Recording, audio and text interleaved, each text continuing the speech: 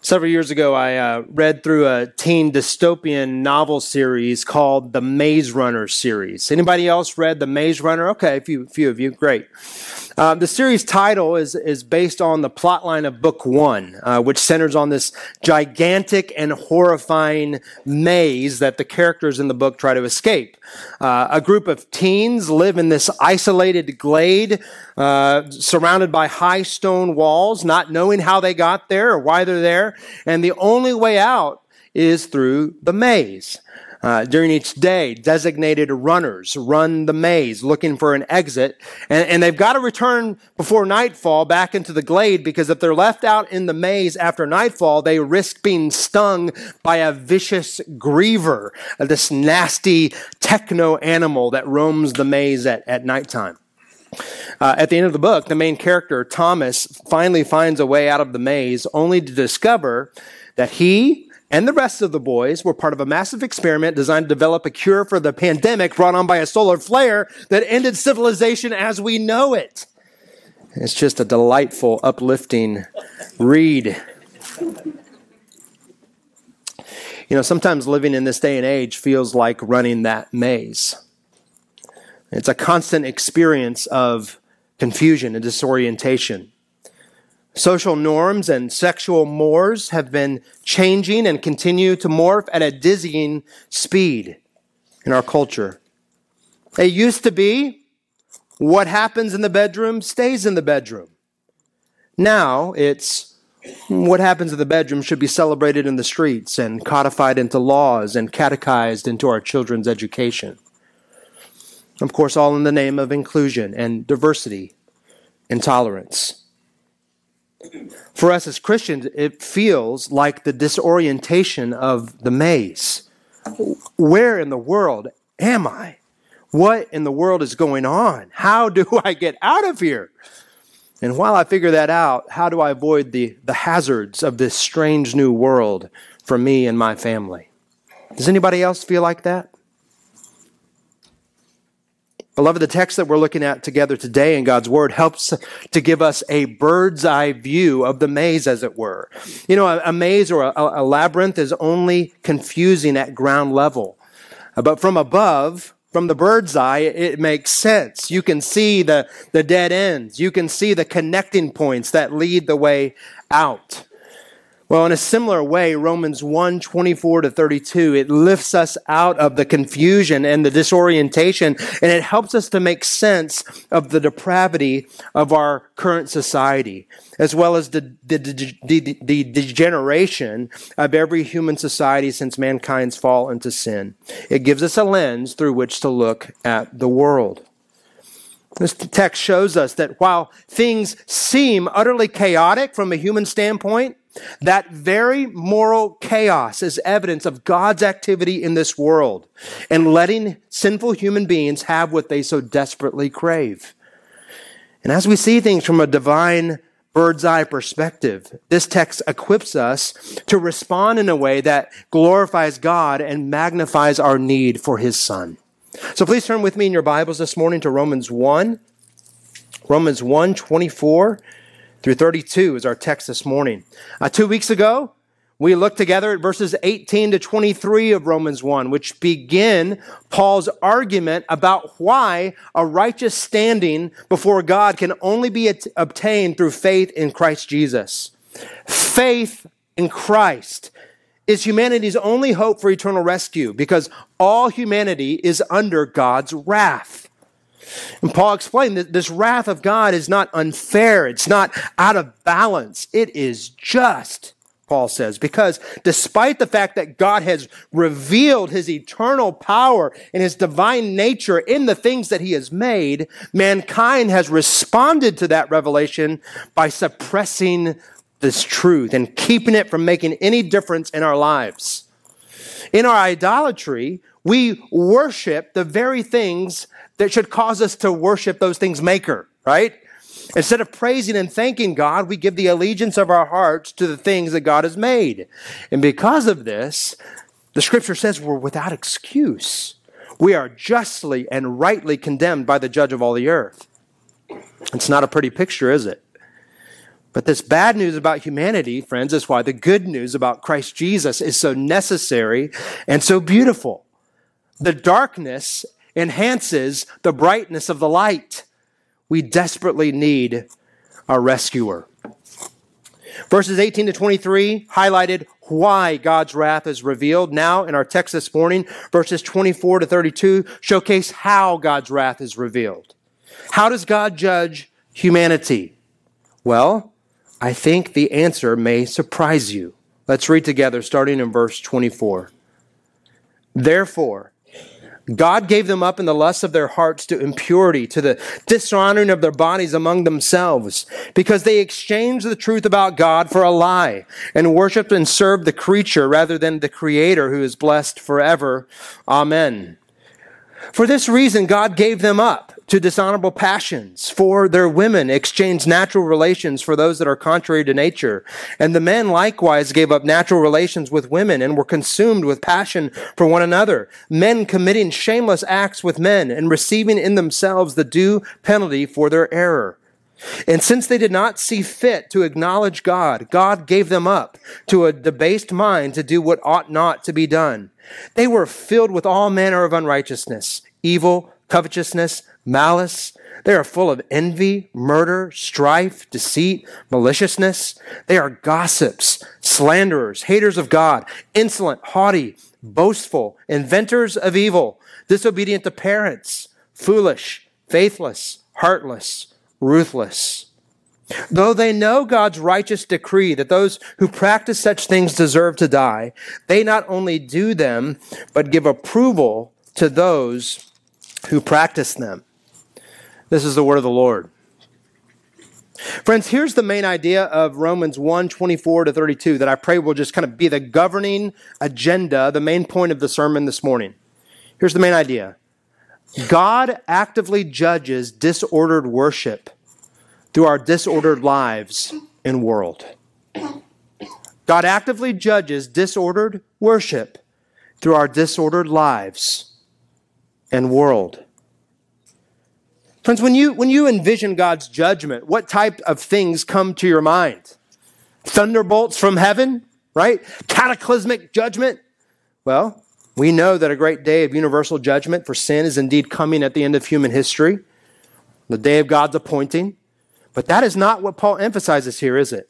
Instead, Paul draws our attention to the outworking of God's wrath during human history. And what Paul highlights isn't loud or cataclysmic at all, is it? Rather, it's quiet. It's imperceptible. It's surprising. God judges by simply handing sinners over to their own devices. God judges by giving idolaters what they want. And of course, most notably, what sinful humanity wants includes sexual sin. We want to indulge our sexual desires, which includes the abandoning of the creative norms for deviant sexual expression like homosexuality. Friends, today, instead of kind of outlining the structure of the text like I normally do, what I'm going to do is simply try to drive home this main idea that I listed just a second ago by showing how Paul kind of weaves this idea, this one idea throughout this section of text. And we're going to do so by looking at 4 progressive steps in Paul's mind that I think we see over and over again. And then after doing that, I'm going to give you several points of application, specifically about how we should be thinking and living in light of our sexualized age, okay? So remember the main idea. God actively judges disordered worship through our disordered lives and world. Well, how do we see this in the text? What is the logical and kind of theological order to all of this?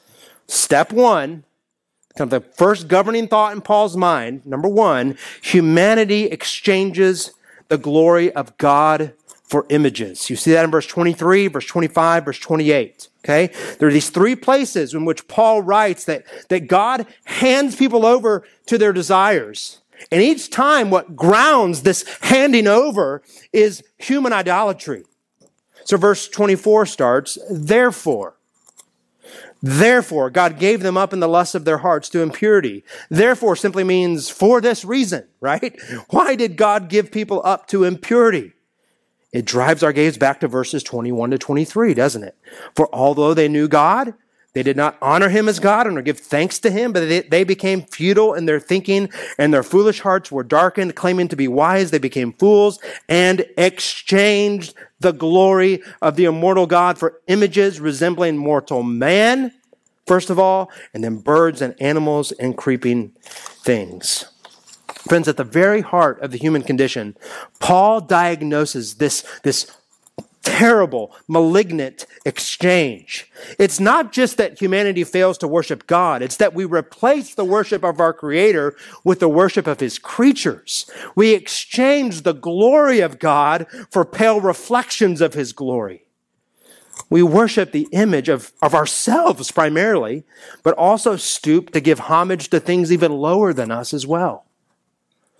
And tragically, we begin to resemble what we revere. We become what we worship. Our foolish hearts grow dark and our minds grow futile, just like our idols. When someone looks at a human being, they should be able to say, aha, I see a reflection of what God is like in that human being. Look at how these human beings shine with God's glory, so to speak. But tragically, because of original sin, we humans lack this type of glory. It's not that the image of God has been obliterated, but it has been severely defaced. You can just kind of imagine the intricate beauty of the Sistine Chapel covered by mildew and graffiti, right? Or a mirror that's shattered and splintered into a million pieces. And you can kind of see something of God's reflection there, but it's severely damaged. That's who we humans are in our sin. Rather than directing our energy and love and allegiance and worship upward to the Creator, we direct those energies and loves and affections downward to God's creatures, especially to ourselves. Paul cycles back to this truth in verse 25 as a way to prove verse 24 and then ground verse 26. See that? It's kind of sandwiched there in the middle. Verse 24, therefore God gave them up in the lust of their heart to impurity, to the dishonoring of their bodies among themselves, because they exchanged the truth about God for a lie and worship and serve the creature rather than Creator, who is blessed forever. Amen. For this reason, God gave them up. So you can kind of see what Paul's doing, right? In verse 25, he's double-clicking on the point of verses 21 to 23. Friends, listen, the fundamental problem with humanity, the fundamental problem that warrants God's judgment is not sexuality per se, but human idolatry. If you're going to drill down to the bottom of humanity's poison well from which all perversion and sin springs, there at the floor of the well, you will find the propensity in each one of us to worship something other than God. In verse 23, Paul talks about the tragic exchange of infinitely great glory for a cheap knockoff glory. You know, the Folkley glory. Anybody have fake Oakleys as a kid? Folkleys, okay? The cheap knockoff of Oakleys, okay? That's what he's talking about. Verse 25 uses that same trade-off language, only this time we exchange not just the glory of God, we exchange the truth about God for a lie. What truth? The truth that God, through the things he has made, is worthy of our worship. Instead, we've handed it in for a lie. And it's the ultimate lie, isn't it? I mean, Satan ran the greatest and most successful misinformation campaign in human history. Right? We believed it hook, line, and sinker. The lie that created things are worthy of our worship. That the created things can satisfy our hearts like the Creator can. That they can give us life and joy and protection and salvation like our Creator can. I mean, what a tragic exchange. Paul says the same thing in verse 28. And since they did not see fit to acknowledge God, God gave them up to a debased mind.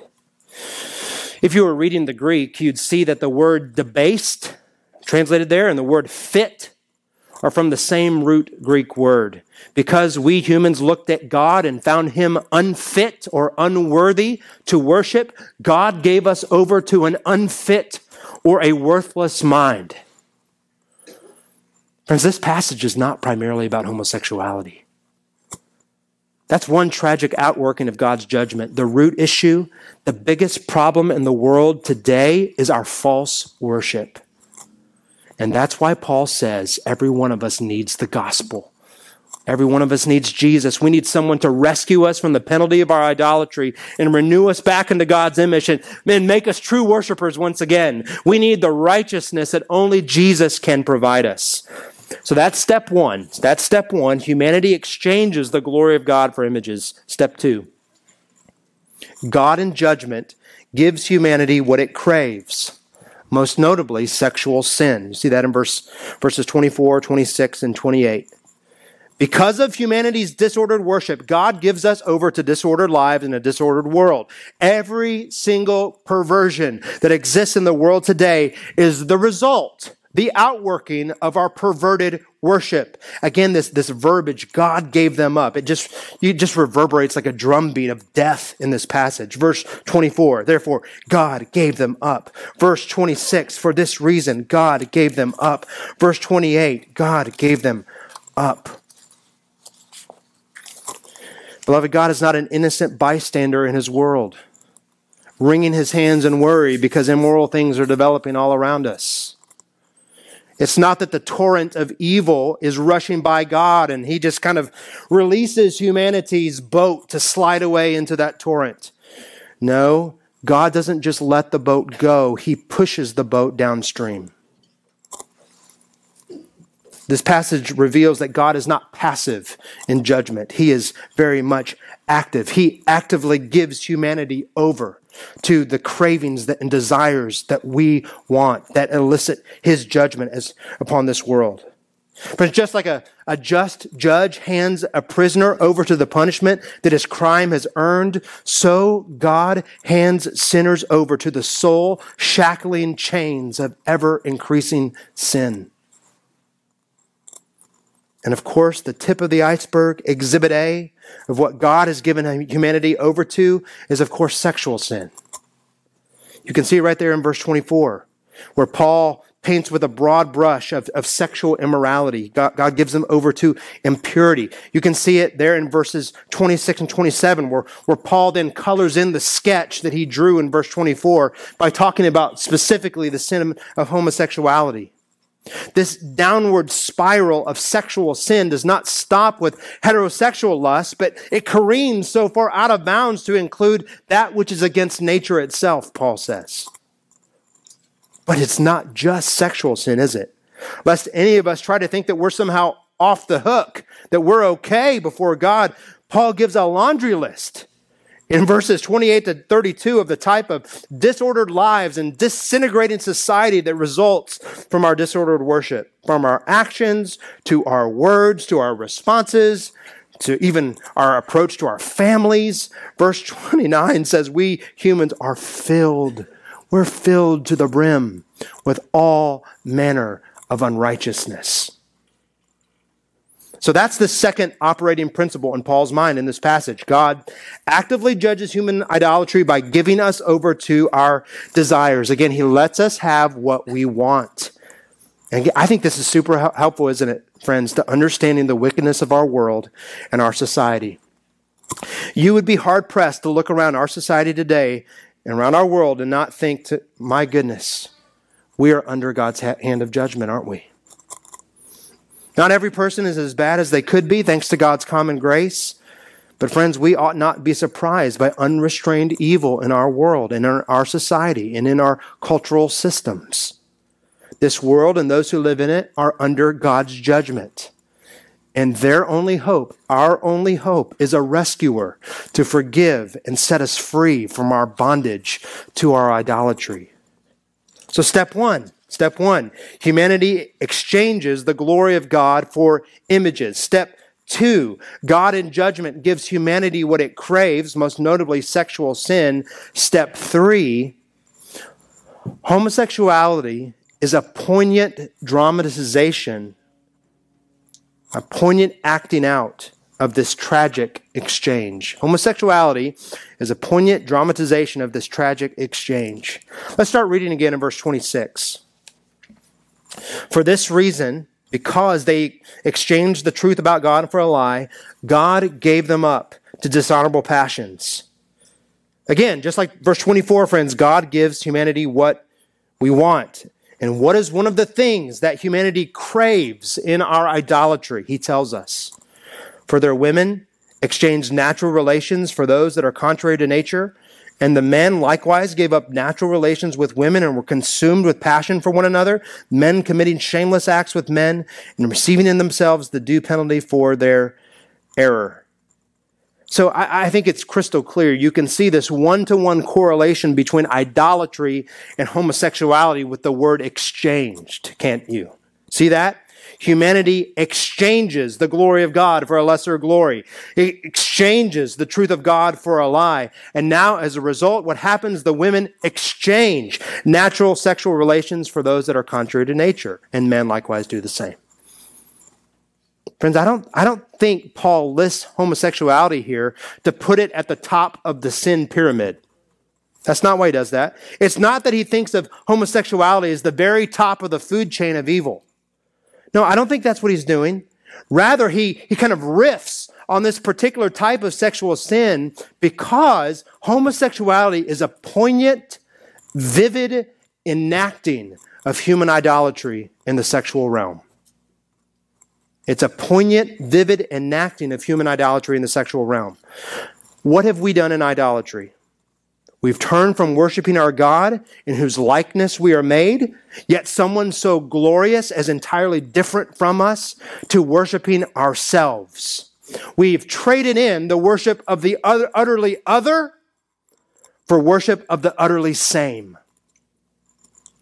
Likewise, how has God fashioned us as his image bearers? How did he create us to image his glory? Genesis 1:27. So God created man in his own image. In the image of God, he created him. Male and female, he created them. Friends, God created mankind, humanity, as the pinnacle of his creation to image him in two distinct sexes, male and female. Male and female, equal glory, equal dignity, equal worth, but utterly different. You keep reading in chapter 2, and you learn that these same but different image bearers fit each other. They complement each other in their differences, even biologically and sexually. So that when man and woman come together in marriage, they become one flesh in the dramatizing or the enacting of the same but different union in their sexual relationship. A relationship, by the way, that allows humanity to be fruitful and multiply. This is how God designed it from the beginning. Sex is designed for God's glory and our joy and our multiplying within heterosexual monogamous marriage. So, beloved, do you see why Paul goes here to homosexuality? If there's ever a dramatizing of our worship of self in sexuality, it's homosexuality, where we abandon the same but different for the same but same. We worship someone the same as us, and those who practice homosexuality sleep with someone the same as them. Does that mean that other types of sexual sin aren't also evidences of idolatry? Of course not. Think about the hookup culture, think about adultery, think about pornography, all connected to false worship. But friends, heterosexual sin doesn't dramatize the idolatry of the self. It doesn't dramatize the idolatry of the same like homosexuality does. And heterosexual sin doesn't cut across the grain of God's creative intent and order to the degree that homosexuality and transgenderism do. By the way, when Paul writes that the men and women who participate in homosexuality receive in themselves the due penalty for their error, I think he's talking about the sinful act itself. He's not talking about some other result of homosexuality like some disease or some psychological disorder or anything like that. The act itself is the penalty of their error, the error being humanity's idolatry. They receive in themselves, in the very act, the penalty for their error. Now, before we move on, let me just say that because of the acceptance of homosexuality in our culture, some theologians have tried to say that Paul here is not talking about homosexual desire and behavior in the main, kind of as a big category. Rather, he's talking about particular subsets of homosexual behavior. Maybe the most popular reframing of this text is something like this. When Paul describes homosexuality as unnatural or against nature, he's talking about heterosexual people doing what is unnatural to them, and so going against their personal nature. And as the line of thinking goes, homosexuality is natural to those with gay orientation, so therefore this text does not apply to them. Does that make sense? But friends, nature here does not mean my nature. Natural here doesn't mean what feels or seems natural to me. To act against nature is to violate the order that God established when he created the world. To go against nature isn't about conflicting with my personal psychology, but rebelling against God's creative intention. So again, why does Paul hone in on homosexuality here? It's not that it's at the top of the sin pyramid. It's because homosexuality is a poignant dramatization of the tragic exchange, the worship of the other for the same that we've made in our idolatry. Step 4, humanity practices and approves of the very things they know warrant God's judgment. What is controlling Paul's thought? What is kind of his operating steps? Well, here's the last one. I don't think there's really much need to be said. It's very self-explanatory. The final outworking of idolatry and God's judgment is verse 32. Though they know God's righteous decree that those who practice such things deserve to die, they not only do them, but give approval to those who practice them. You know what's startling here, friends, is that Paul primarily has in mind the Gentile world when listing homosexuality and these type of sexual sins. But the Gentiles did not have Moses' law, right? Did not have the Mosaic law. We're not under the Mosaic law. So the righteous decree by which they're held into account is not the law of Moses. He's talking about the law knit into the fabric of people's consciences. People know innately, friends, whether it's homosexuality or other sins, people know innately that their wickedness is indeed wicked and worthy of death. Their consciences bear witness. But terrifyingly, in our rebellion, we plow on anyway. We put our conscience back to sleep by not only doing the sins listed here that are worthy of God's judgment, by also granting approval and affirmation and celebration of those who commit them in society. Friends, does that sound familiar? It's the world we're living in. In our remaining time this morning, I want us to give several applications. In fact, 8 applications. Okay, 8 applications of how we as Christians should be thinking and operating in this perversely sexualized age. I also have some application for those here who may be struggling with homosexual desires and temptations, even those maybe who are given over to it. 8 points, okay? So buckle up. Here we go. Number 1, recover the intrinsic goodness of God's design and word. Friends, we must recover as Christians the intrinsic goodness of God's design in His Word. God's design is not something to be blushed at or ashamed of. His creative purpose and His commands that then correspond to that purpose aren't designed only to bring Him glory, but are the very expression of His goodness and His kindness to us. Friends, we have to say then that things like the male-female binary and heterosexual monogamous sex within marriage is designed by our Creator for maximum human flourishing. Our God is not a prude. Sex is His idea. It's His creation. God created sex not only to be functional, but to be pleasurable. God also created sex to picture something far more profound than the act itself. Friends, the sexual union of a man and his wife pictures the very covenant love of our God and His people.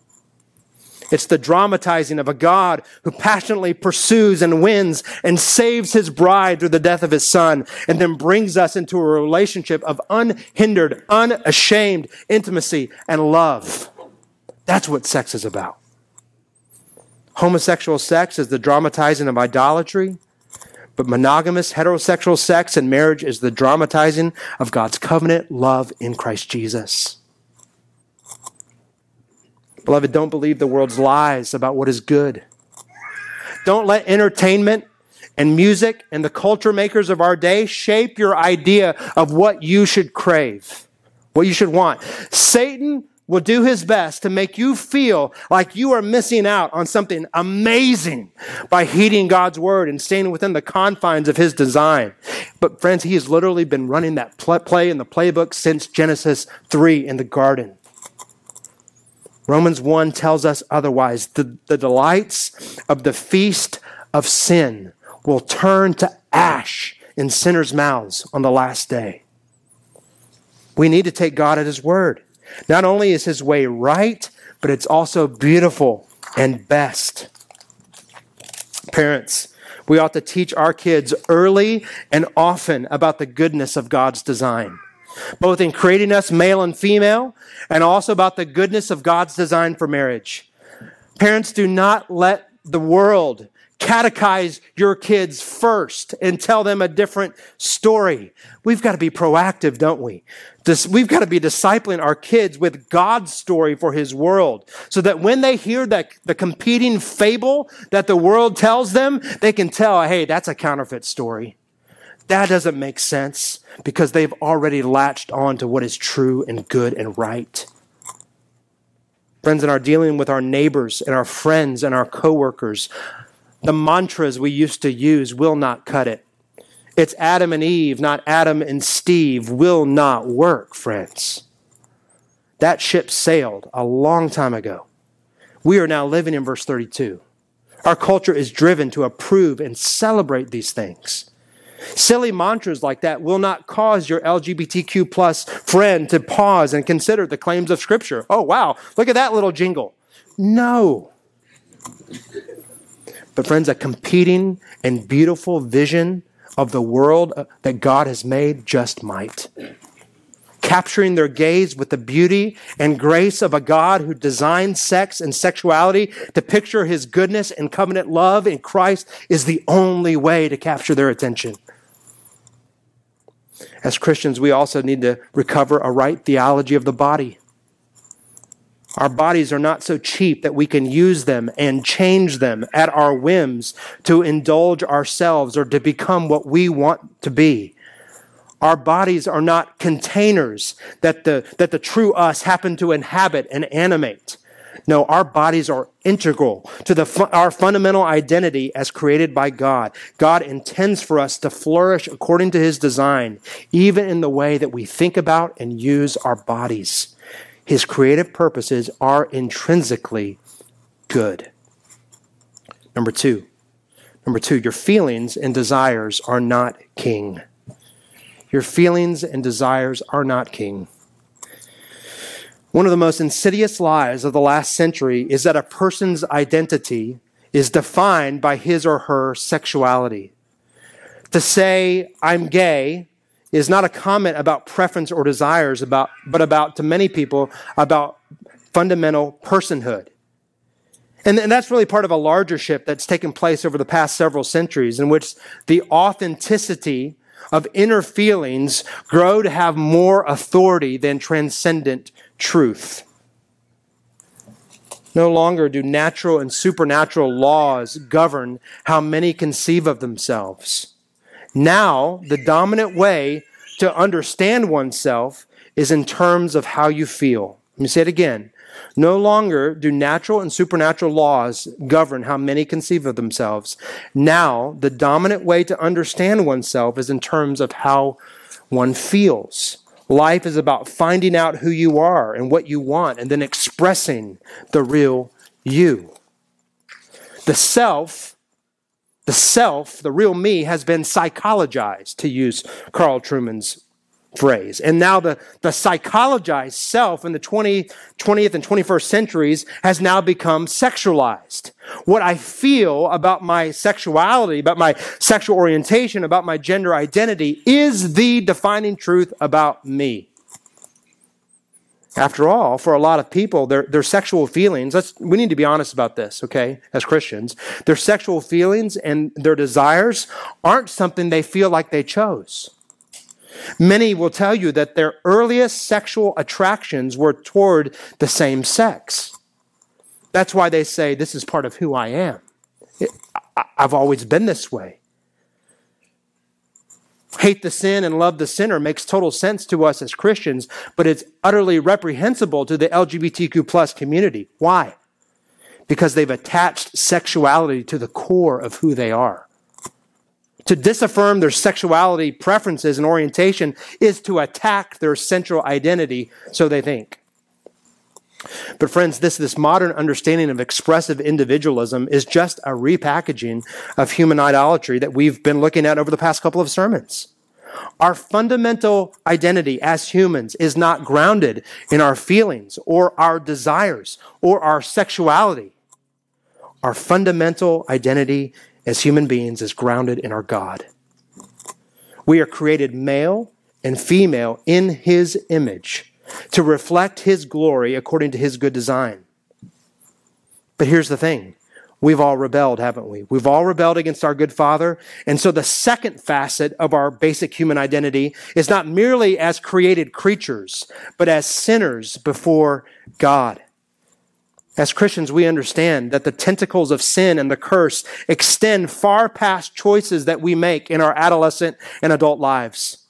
Sin and the brokenness of the curse, it warps our DNA, it warps our hormones, it warps our psyche and our thoughts and our feelings. So when a gay or lesbian person says, I was born this way, a Christian can affirm, yes, we were all born in sin. But just because something feels innate and natural to us does not justify that thing as pleasing to God. Feelings and desires are not king. Apart from the grace of God in Christ, we are all children of wrath. We all carry out the desires of the flesh and of the mind set against God. So friends, here's where the gospel comes in. Here's where the gospel comes in and it affects a sea change in our identifying the true us. God extends His mercy in Christ so that we might no longer be identified by our rebellion and judgment, no longer by the autonomy that enslaved us, but through the righteousness of Jesus. For those who are united to Jesus by faith, His perfect record becomes ours. His life defines us, right? His love controls us. His mercy forgives us. His Spirit transforms us. The real you is not defined by your feelings or your subjective desires, but by your relationship to God in Christ. We are children of God through the love of Christ Jesus. And if you're here this morning as a Christian, as one who's turned from your sin to Jesus by faith, and you wrestle with same-sex desires and wrestle with a pattern of temptations in the same-sex realm, friend, let me assure you, as much as I would exhort you to wage war on your sinful desires, like I would urge and exhort anyone with heterosexual lusts, friend, you are not defined by your sexual inclinations or temptations. You are defined by your connection to Jesus. Friends, that ought to keep you from being despondent about the presence of homosexual temptation in your life. Your temptations in this area do not define you any more than someone who wrestles with anger or worry or heterosexual lusts.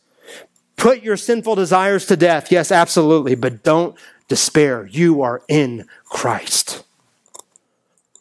And at the same time, knowing your identity is in Jesus helps us guard against the pride of identifying ourselves through the lens of sexual temptations or orientation. The core of who you are is not your sexuality. Saying I'm a gay Christian as a kind of a badge of honor is incongruent with what the Scripture teaches about our new status in Christ. We're not defined by our sin. We're not defined by our sexuality. We are defined by our relationship to God as His child in Christ. So don't identify yourself by your feelings or your desires or your pattern of temptations. Identify yourself by your relationship to God in Christ. Walk in light of that. Wage war on your sin and on your desires because God loves you. and because Christ died to set you free. Number 3, God in Christ forgives homosexual sin. Praise God. God in Christ forgives homosexual sin. Beloved, homosexual desire and behavior is not the unpardonable sin. Jesus didn't die on the cross to rescue humanity from all sin, but that one. Like Jesus rose from the dead, but whoops, our sexual sin was so powerful that it's still back in the grave. No, God mercifully forgives all rebellion and all transgression, including homosexuality, including transgenderism. You know how I know? Listen to 1 Corinthians 6:9. Or do you not know that the unrighteous will not inherit the kingdom of God? Do not be deceived. Neither the sexually immoral, nor idolaters, nor adulterers, nor men who practice homosexuality, nor thieves, nor the greedy, nor drunkards, nor revilers, nor swindlers will inherit the kingdom of God. And such were some of you. But you were washed. You were sanctified. You were justified in the name of the Lord Jesus Christ and by the Spirit of our God. Friend, the vilest sinner who truly believes, that moment from Jesus, a pardon receives. And not only pardon, but release from the dominating shackles of sin and the hope of being renewed back into Christ's image, of having our broken sexuality put back together again, of having a life that pleases God through the power of His Spirit. There is hope of forgiveness for the LGBTQ plus community. I thought I would get amen on that, right? There is hope. There is real living hope of forgiveness and cleansing and rescue. Amen. Why? Because our King satisfied the wrath of God for all who would turn from their sin and trust in Him. On the cross, God's justice was executed on the sinless one so that sinners, heterosexual sinners, homosexual sinners might be reconciled to God through Him. God in Christ forgives your sin, your homosexual sin included. Number 4, but you must repent of it. But you must repent of it. Friends, forgiveness of sin is always tied to repentance from sin. Always. Jesus said, if anyone would come after me, let him deny himself and take up his cross and follow me. For whoever would save his life will lose it. But whoever loses his life for my sake will find it. In other words, friends, although God's grace in Christ is free, it will cost you your life. You say, John, it sounds like you want me to abandon the core of who I am to follow Jesus. Well, friends, first of all, I've tried to lay a theological grenade to that type of thinking earlier, but I get it. I grant that you think of yourself that way, your sexuality defining the core of who you are. So yes, Jesus is calling you and me and all of us to walk away from any self-identity that's shaped by sin, because it only leads to death. In a sense, it's like Jesus is saying, lose your false self so that you can find your true self and therefore true life in me.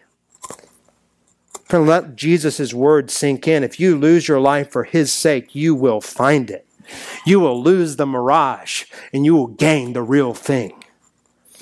The way is hard, but it is so worth it. Repent of your sin. Number 5, now back to Christians.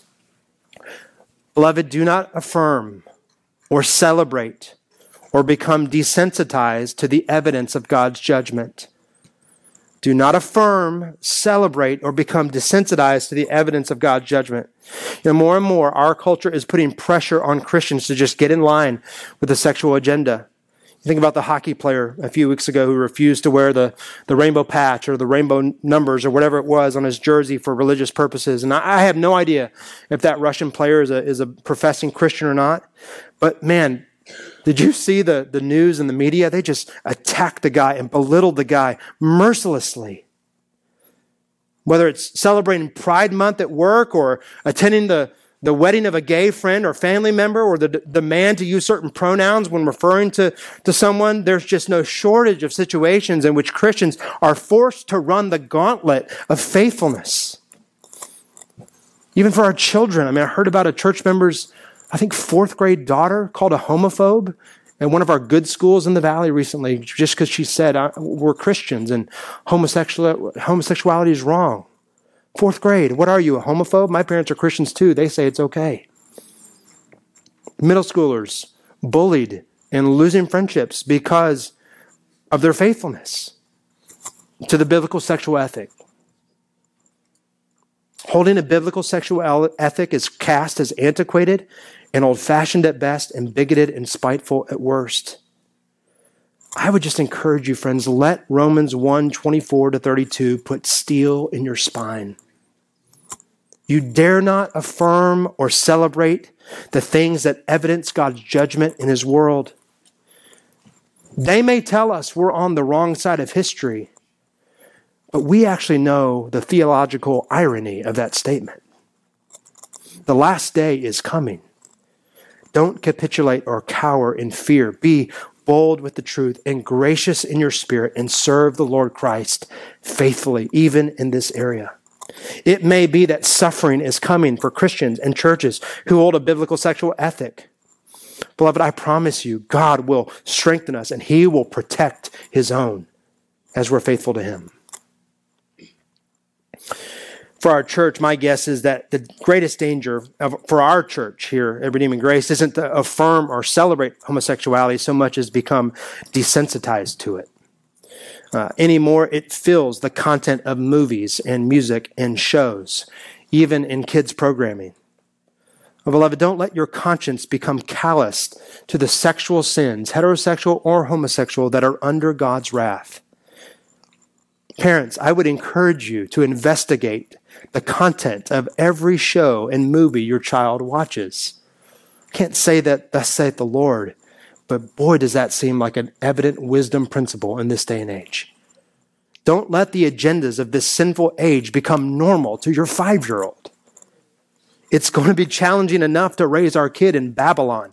Let's not let Babylon catechize them insidiously in the entertainment and music that we let them watch without any guardrails or accountability. Number 6, remember your own sin. Number 6, remember your own sin. Brothers and sisters, it would be easy in a sermon like this to do a couple things. First, it would be easy to let this type of sermon be a raw message for truth. And there's no question we ought to be a people governed by truth. But just as much as we ought to be controlled by God's truth, we ought to be a people controlled by mercy. Because here's the second thing it'd be easy to do. To be more aggressive in calling out the sins of homosexuality than you are at crucifying your own sin. To be so preoccupied with the sins of this age that we forget the sins of our lives. The very sins that aroused God's wrath to the degree that it took the sinless Son of God dying in our place to forgive them and to pardon us. Beloved, don't stop reading at verse 27. Read verses 28-32 and let that list sink in personally. God help us from being like the Pharisee who Jesus talked about, who went to the temple to pray and self-righteously thanked God that he wasn't like all the sinner riffraff around him, while puffing himself up with his own righteousness. Well, friends, let us be like the tax collector who was so grieved over his own sin that he beat his breast and cried out, "Oh God, be merciful to me, a sinner." Here's the reality we need to remember. You may not struggle with homosexual temptation, but every single human being on the planet is a sexual sinner of some type, including you. None of us are completely whole and sinless in our sexuality. None of us. We are all sexually broken. All of us deserve God's just wrath for our sexual thoughts and our sexual desires and behaviors alone, let alone the other types of sin that we read about that plague us. And yet we are here restored and forgiven and cleansed by the blood of the Lamb. Of all people, Christians ought not to look down upon our gay and lesbian friends. We ought to be the last people to call them names or to make jokes and be flippant about the judgment of God upon them. God help Redeeming Grace Church to be the type of place where a member of the LGBTQ community can walk in these doors, and although they will not be affirmed in their sin, they will be loved in spite of it. Even though we won't hesitate to tell them the truth, we also won't hesitate to shower them with mercy, just as God so loved us. Number 7, understand the importance of the church. Understand the importance of the church. Friends, I'm convinced more than ever that the local church has a unique opportunity in this age to be a compelling witness to the gospel, to the world around us, even in light of the things that we're discussing today in sexuality. You know, over time, I think the sexual revolution will produce a throng of refugees who are disillusioned by the empty promises of their idolatry. Churches like ours should be havens for refugees of the sexual revolution, a place where it's realistic and plausible to live even a celibate life in following Jesus. Why? Because they know when they come into the church with the body of Christ and the family of God, they will not be alone. They'll be loved and befriended and safeguarded by a family in the community of faith. Psalm 68:6 says, God settles the solitary in a home. How true that is, especially in the family of God. You know, following Jesus and denying the romance of homoerotic love, it may produce a life of longing for you, friend, but it does not have to produce a life of loneliness. It very well may produce a life of longing, but it does not have to produce a life of loneliness. The local church is the place where singles and married and widowed are all valued and loved and cared for. Where godly, holy, intimate relationships with the same sex can flourish and bloom in appropriate ways.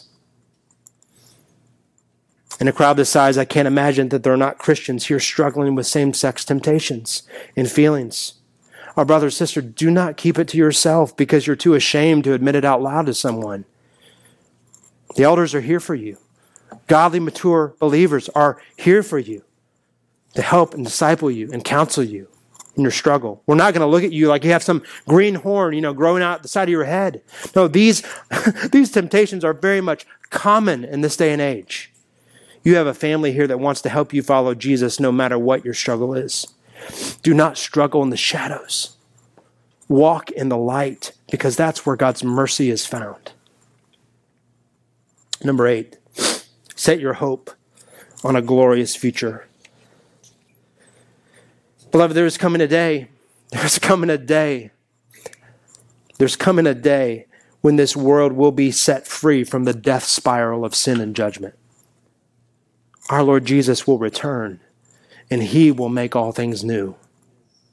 Right now we groan, as Romans 8 says, we groan inwardly as we wait our full adoption as sons, the redemption of our bodies. We ache to be made new. We ache to be free of our anger, right? We ache to be free of our jealousy and of our controlling spirit and of our sharp tongue. And yes, we ache to be free of our heterosexual and homosexual lust. We yearn to be free of the pangs of loneliness and loss. God promises us sanctification. But friends, God does not promise us total release from our weaknesses and temptations here in this life. It's not a promise. Some sins may plague us our entire lives until we see Jesus. But beloved, we will see Jesus. And in that moment, the sinful temptations and struggles that have hounded us our entire lives will evaporate in a moment of glory. The image of God, shattered by the fall, will be completely restored. And all the struggles of this life will become a distant memory as we live with our God in a world where righteousness dwells and reigns. So friends, don't grow weary, right? Don't live your life with kind of an undercurrent of seething and sinful anger and resentment about the changes taking place in our culture around us, in our society. The gospel is still the power of God for salvation to everyone who believes, including the LGBTQ community. And this power of God is so powerful that it not only justifies us, it not only sanctifies us. The power of God and the gospel will glorify us. May God strengthen us to walk in holiness and faithfulness until that day. Let's pray.